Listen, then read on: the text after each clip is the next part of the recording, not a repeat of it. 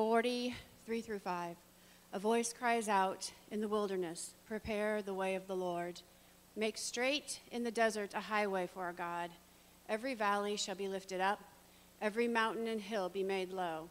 The uneven ground shall become level, and the rough places a plain. Then the glory of the Lord shall be revealed, and all people shall see it together, for the mouth of the Lord has spoken. From Isaiah 9, verses through to 7. The people walking in darkness have seen a great light. On those living in a pitch-dark land, light has dawned. You have made the nation great. You have increased its joy. They rejoiced before you as with joy at the harvest, as though who divide plunder rejoice. As on the day of Midian, you've shattered the yoke that burdened them, the staff on their shoulders and the rod of their oppressor. Because every boot of the thundering warriors and every garment rolled in blood will be burned, fuel for the fire. A child is born to us.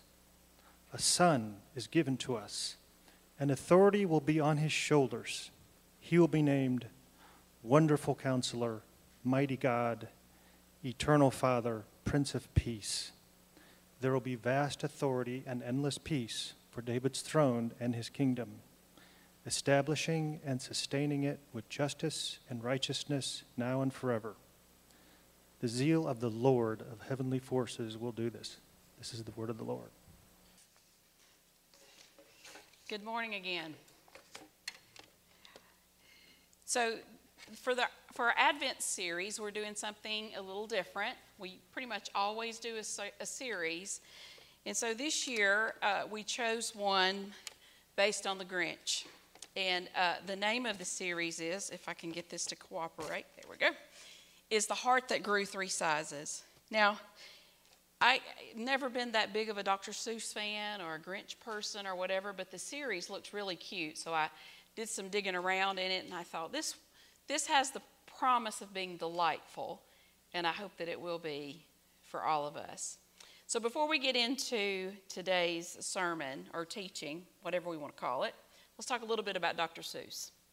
So I did some Wikipedia research, just some real hard-hitting, deep dive kind of things on Dr. Seuss. Took me forever. But his real name was Theodore Geisel, I'm thinking. I'm not 100% sure. He was born in 1904. He was married to Helen Palmer, and she had suffered many illnesses. She was evidently sickly her entire life. They did not have children. He wrote over 80 books that sold over 600 million copies and was translated in over 20 languages. I know we have some school teachers in the sanctuary this morning. How many of you use Dr. Seuss in your classroom? Yeah, back there. Do y'all don't? He's a little young for your guys, right? Yeah. My favorite story of Dr. Seuss is also from Wikipedia. I hope you can appreciate how hard this was for me. In May of 1954, Life magazine published a report on illiteracy among school children, which concluded that children were not learning to read because their books were boring. William Ellsworth Spalding was the director of the education division at one of those publishing companies, and he compiled a list of 348 words that he felt were important for first graders to recognize. He asked Geisel to cut the list to 250 words and write a book using only those words. He did. Anyone want to guess what book that was? Cat in the Hat. I think that's pretty clever. He used all 236 words in that book. According to Matthew Rawls, who actually was writing this series on Advent about the heart that grew three sizes, he said that Dr. Seuss wrote the children's book, How the Grinch Stole Christmas, in 1957 as a story that pushed against mainstream Christian traditions. As Rawls says, he tried to avoid kitschy and sentimental moralisms, and in the process developed a character synonymous with ill temper, mischief, and an irrational distaste for all things Christmas. Geisel himself couldn't stand sleigh bells, sappy music, and garish decorations, and soon realized that he was writing The Grinch about himself. Dr. Seuss was the Grinch. Dr. Seuss's wife also suffered a stroke the same year that he wrote The Grinch, and I can't help but wonder if that played into what he was feeling as he wrote this character in this book. He was grieving. And it's like this. I thought about this too. Like when our world is falling apart and other people around us are happy and enjoying their lives, we can be a little resentful sometimes, right? I mean, I've been there. Like, how can you be having fun when I'm dying inside, or when this Christmas is horrible for me and you're enjoying it? It can be hard. That's just our human condition. Dr. Seuss wrote this book quickly and was mostly finished with it within a few weeks. Biographers Judith and Neil Morgan wrote it was the easiest book of his career to write. Pain will do that, right? It just flows. It just flows. Except he had a hard time with the conclusion. Dr. Geisel said, quote, "I got hung up on getting the Grinch out of the mess. I got into a situation where I sounded like a second-rate preacher or some biblical truism. Finally, in desperation, without making any statement whatsoever, I showed the Grinch and the Who's together at the table and made a pun of the Grinch carving the roast beast. I'd gone through thousands of religious choices, and then after 3 months, it just came out like that." Dr. Seuss was not crazy about the commercialization of Christmas. We all struggle with that too, right? Are there some things that you don't like about Christmas? I want to open this up to you guys for discussion. So let's start with this particular one to focus a little bit. Let's start with a Christmas song that you do not like. And on the outset of this, I want to say I don't like any Christmas music. Maybe I'm Grinch. I'm not real sure. But I just don't like it. It doesn't do anything for me. I don't know why. I'm looking at my fellow Enneagram 4s. I'm wondering, Vicki, do you like Christmas music? Okay, never mind. Thank you, Megan. Megan doesn't. You do? You do love Christmas? Do you like listen to it in the car all the time? Yeah. Yeah. Yeah, okay. All right, so Elmer likes it all. We might have problems in this relationship. Go ahead. I have one in particular that I absolutely cannot stand, and it's Simply Having a Wonderful Christmas Time. Like The Beatles? yeah, Okay. cannot stand it. Okay, Libby does not like the Beatles. You know, the Simply Having a Wonderful Christmas Time. Who else? What's one you don't like? Santa Baby. Okay. Yeah, Santa shouldn't be seen like that. That's right. Yes. Yes, Little Drummer Boy. That's right. And if there had been, somebody would have been like, "Get out." Right? What else? What do we not like? Grandma got run over by a reindeer. Yeah. Vicki. Yes, Silent Night is the worst. Who else? Do you have one? Okay. What's one that you could just listen to over and over again? Kelly said Silent Night. Yes. Oh, Christmas Tree. Yeah. Yes. Jingle Bell Rock. Oh, that's cute. Yes. Deck the Halls. Yeah. Yeah. It's a good one. Anyone else? Yes. Oh, yeah. Oh, come, Emmanuel. That is a good one. Yes. Really? Okay. Rudolph the Red-Nosed Reindeer. I'm teasing you, babe. Carol of the Bells. Now that's good. I like that. Yeah. Yes. Yeah, I don't know if any of you have had a chance to listen to Behold the Lamb of God by Andrew Peterson. That is the only Christmas music I can stand. like listen to it every year over and over again. So if you get a chance, if you have Spotify or Apple Music, listen to Behold the Lamb of God. I hope one day that we can do that here one Christmas. JJ and I are strategizing how we could make that happen. It would be nice. It's really beautiful music. I do like the Eagles Christmas song. Y'all remember that? What's the name of it? I can't think of it now. I'm thinking of the verses, but I can't think of the name of it. Anyway, it'll come to me later. If you think of it, just shout it out. What about Christmas movies? Do you like Christmas movies? Oh, gosh. Oh, those Hallmark Christmas movies, I just can't. Poll ratings are going down. Terry says my poll ratings are going down. I mean, the flannel and the small town girl that moved to New York City and couldn't find a man. She moves back home to a town of 2,000. She meets the lumberjack and they fall in love and live happily ever after. Yes, we know. Exactly. They're so predictable. That's it. Yes. Yes. Christmas Vacation. Absolutely. Yes. That's a good one. Yes. Home Alone. Yeah, that's a good one too. Yes. The Grinch, that's a good one. Yes, I'm sorry. White Christmas. That's a good one. Yes. Oh, yeah, that's cute. Santa Claus with Tim Allen. That's a cute one. Haven't seen that in long. Is that where his beard keeps growing? Yeah, okay. Yeah, that's cute. Yes. It's a Wonderful Life. Yeah, I haven't seen that in a long time. Yes, Amy. Home Alone 2. Is that yours? The fifth movie of Home Alone is Amy's pick. Yes.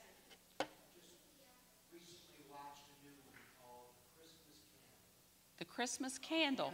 Is that based on a book? Interesting. Now that I might watch.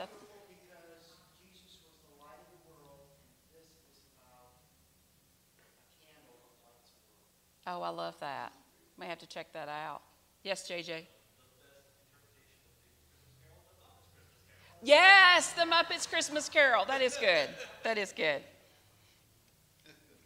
So, in the story of the Grinch, we are told that he hated Christmas. He hated it. And that's not what we expect to hear about a children's book character, that they hate Christmas. It's a little different, especially in 1957. But does anybody know why the Grinch hated Christmas? Max? Sarah? Lily?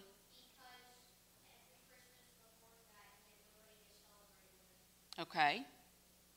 All right, because every Christmas before he had no one to celebrate with. Yes? Lily said when he was at the orphanage, they had never celebrated Christmas before, and he didn't know anything about it. Yes? Because he was bullied also in school. Yeah. Elmer said he was bullied. Would you be surprised to know that Dr. Seuss never tells us why? So where do we get this? The movies, right? Because I thought that too. But the book, he never says why the Grinch hated Christmas. He kept it ambiguous, maybe to allow us to imagine why. Yes. Yes. Yes, the marketing of Christmas, yes. Yes, that's right. That's exactly right. So, you know, I love a good backstory. Like, why does someone behave the way that they do, right? Like, I've never been a big Marvel fan, but I happened to marry someone who is obsessed with it. And so last summer, I watched the Marvel movies from the beginning to the latest one. It took me all summer to do it. You know, the plot's about that thick. And it's so funny because my husband would sit there and be trying to explain that. And I was like, I got it, dude. I got it. This is not complicated. I got you. But what was interesting to me about the villains in the Marvel movies, they always have a reason as to why they're so bad, right? And some of them have some really bad backstories. You think, well, no wonder you're such a jerk, right? And it makes you, for someone like me, I don't know if this is a 4 thing or just a sappy thing, but it makes me feel sorry for them. Like, what other choice did they have? It's like they didn't have any other choice. But we don't know why the Grinch hates Christmas. We don't know why he's so mean and why he needs to steal those presents. And it really is unsatisfying when we don't know why sometimes. And the beginning of the Advent story doesn't begin in a lighthearted way either. The scriptures in Isaiah, the traditional Advent scriptures read, "If only you would tear open the heavens and come down. Mountains would quake before you like fire lighting the bush, igniting brushwood, or making water boil. If you would make your known to your enemies, the nations would tremble in your presence." The Advent story begins with suffering, with fear and loss, with all the ways that we get it wrong, with abandonment, with betrayal. So you and I are encouraged to look at the Advent story with honesty and vulnerability. Things are not perfect. Things were not perfect then. Things are not perfect now. For some of us, it's really fallen apart. And some Christmases, it's very easy to identify with the Grinch. And so, yeah, Advent is a story of preparation. It's a story of waiting. It's a story of suffering, long suffering. They waited a long time for this Messiah. It's also a story of hope and peace and light and love. And the tension of these things should not be missed by us. So let me ask another question about the Grinch. What color is the Grinch? Yeah? Okay. Green. He was not green. I know, isn't that crazy? He was white. Yes.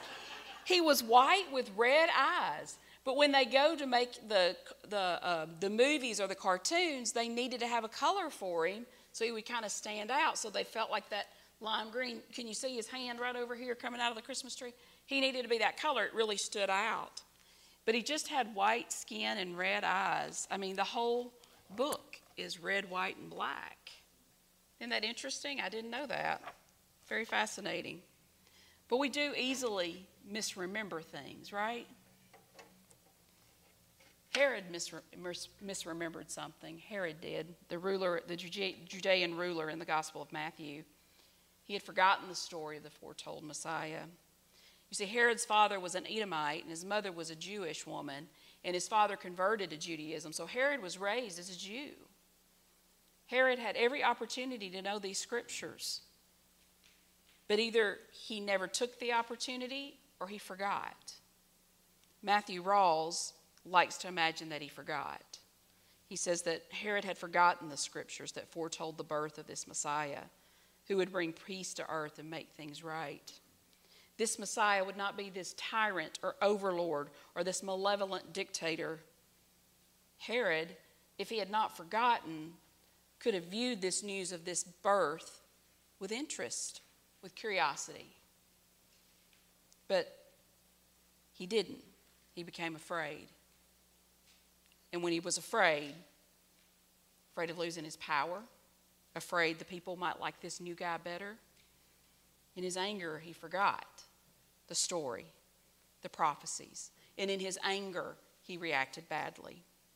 And in the same way, why in the world would the Grinch be upset at the Whoville people for simply enjoying their lives? He could have been a part of them. There was no reason he couldn't have just walked down there and been a part of their community. But he didn't. He stayed away from them and watched them from afar.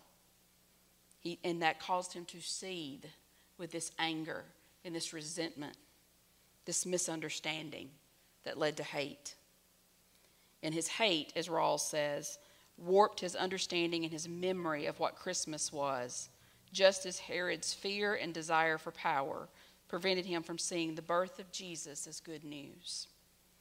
Fear and desperation to hold on to power, loss of control, and unwillingness to learn something new about ourselves and others, this resistance to humility, it always sets us up for failure. We will miss seeing the goodness in others. We'll miss seeing the goodness in ourselves. We'll miss seeing everything so clearly. Herod missed it. And because Herod didn't remember, because he missed it, he responded to the news of this baby, of this Messiah, with hate. And the Grinch did too. Now, you and I don't hate anyone. We would probably never say that. Maybe we can all agree to hate Hitler. But like somebody that's living and breathing in our midst right now, we don't really own up to hating anyone. But we can certainly be hateful toward others when we misremember, when we forget that we've had hard Christmases too. We've all experienced job layoffs, financial instability, divorce, death, and on and on. We can quickly become hateful in our thoughts toward others, and we have to be on guard against that. You know, the Grinch assumed certain things about the people of Whoville. He assumed that there was no way their happiness and delight was real. Nobody could be that happy. And he also believed that they were only happy because of their things, because of their Christmas gifts, because of their pretty trees, because of their good food, their roast beast, as he called it. He misjudged. He assumed wrong. And so Advent is a time for us to be introspective about our own suffering, our own examination of how we might be thinking hate-filled thoughts towards someone. Are we resentful of others? Are we paying attention to others' sufferings? Advent gives us time to ponder all these things. And it gives us time to face our own expectations. Now, some of us have unrealistic expectations of Christmas, right? Don't we sometimes get it hyped up in our head a little bit too much? And it doesn't come out the way that we planned it in our head, and how disappointing that can be. And Christmas might be hard. For me, I realize that Christmas can be tough for some of us because of unpleasant memories that may be there from years gone by. This is my story. I had unpleasantness in my childhood around Christmas, and the book, The Body Keeps the Score, before I even know it, once November starts hitting, my body is responding to that, and I don't even realize it until I catch it much earlier than I used to, but it does happen. And your body may respond that way too at Christmas. For me, I become a little bit more withdrawn. I become more quiet. I sleep a little more than normal. I don't really enjoy the hustle and bustle because I can be resentful. And I want to get far away from it. But I've also learned that those are not healthy ways for me to cope. And so I try to actively push against that once I see it happening in my own life. And that may be your story too. And it's okay if it is. Do what you need to do. Take a day off. Sleep a little longer if you need to. It's okay. Sometimes Christmas is hard. We know that Geisel, Dr. Seuss, struggled at Christmas, obviously. I don't know if he struggled the rest of the time during the year, but he definitely had some pain that he had to wrestle with too. You know, the Grinch has unmet expectations too. He expects everyone in Whoville, when they realize that their Christmas presents are gone, that their trees are gone, that their decorations are gone, he expects that he's going to hear all this wailing and crying and carrying on, and he just can't wait. He wants to hear that. He wants to hear them be sad. He wants to. He's waiting on it, and he doesn't get what he wants. He has unmet expectations. You know, Advent is waiting. It's purposeful. It's meaningful. It causes us to slow down and practice patience. I didn't grow up celebrating a tradition of Advent. I grew up, all of December we just sang Christmas songs every Sunday, and I guess the preacher talked about different Christmas stories that he could talk about. Notice I said he. We didn't do Advent. So this has been a newer concept for me, probably within the last 10 or 12 years. But I like this practice of Advent because it forces me to take it all in. It forces me to slow down and take it all in. Sharon Miller says, waiting feels hard and unnatural, as if we are hanging in suspended animation, stuck in a purgatory outside God's true will. But Advent reminds us that waiting is not a detour from the path. From Moses to David to Israel, we see waiting is part of our formation. This phrase she uses is waiting is part of our formation. It just made me think about the work that like Vicki and Brian and some of you do with formation communities, and that waiting is a part of that. But for the Grinch, his expectations didn't get met. And I tried to imagine what I would have done had I been a Whoville resident. Would I have been singing around the, I don't know. I probably would have been sad. Probably would have been angry.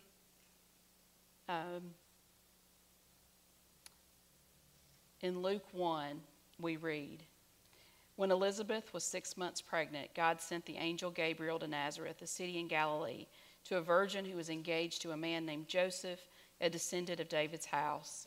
The virgin's name was Mary. When the angel came to her, he said, "Rejoice, favored one, the Lord is with you." She was confused by these words and wondered what kind of greeting this might be. You know, Mary, the mother of Jesus, she probably had expectations too. She was young, but she probably expected one day she would be betrothed. She was. One day she was going to marry Joseph. One day she was going to have a family. One day she was going to have her own home like her mom did. But those expectations got upended by that visit from the angel. Now what? Does that mean any of her expectations are out the window? And then at some point, she recites in the Magnificat, "He has shown strength with his arm. He has scattered those with arrogant thoughts and proud inclinations. He has pulled the powerful down from their thrones and lifted up the lowly. He has filled the hungry with good things and sent the rich away empty-handed." Through Mary, God tells us that he is breaking through. He is making a way. He is redeeming, and expectations will not be met.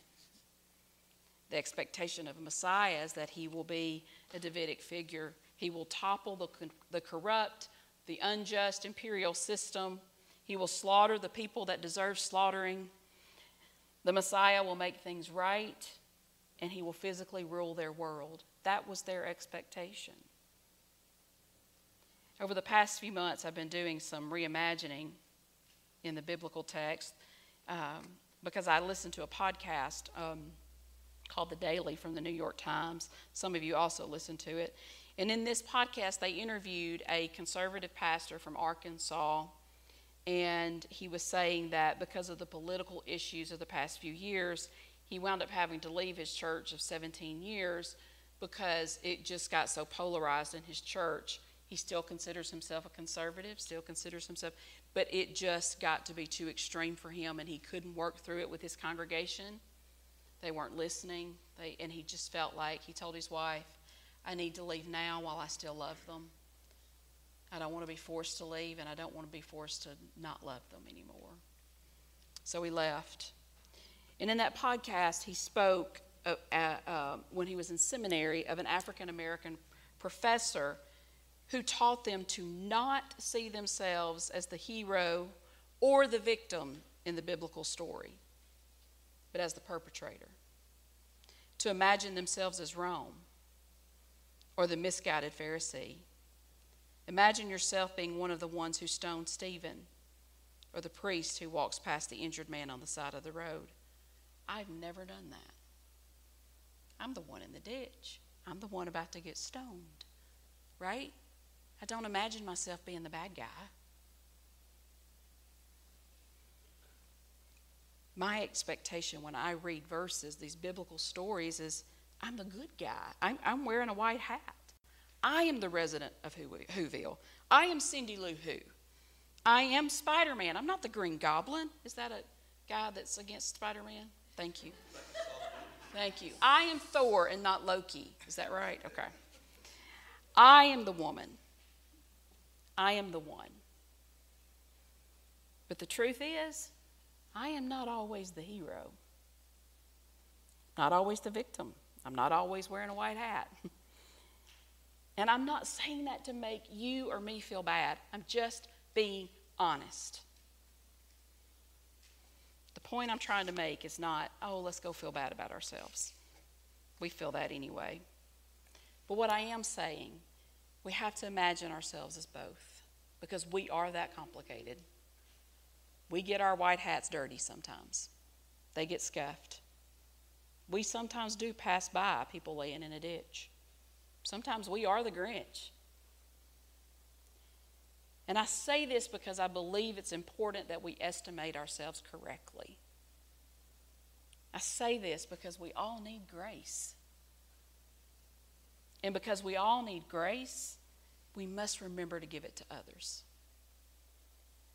Our expectations of ourselves are sometimes skewed. Sometimes I think I'm better than I really am.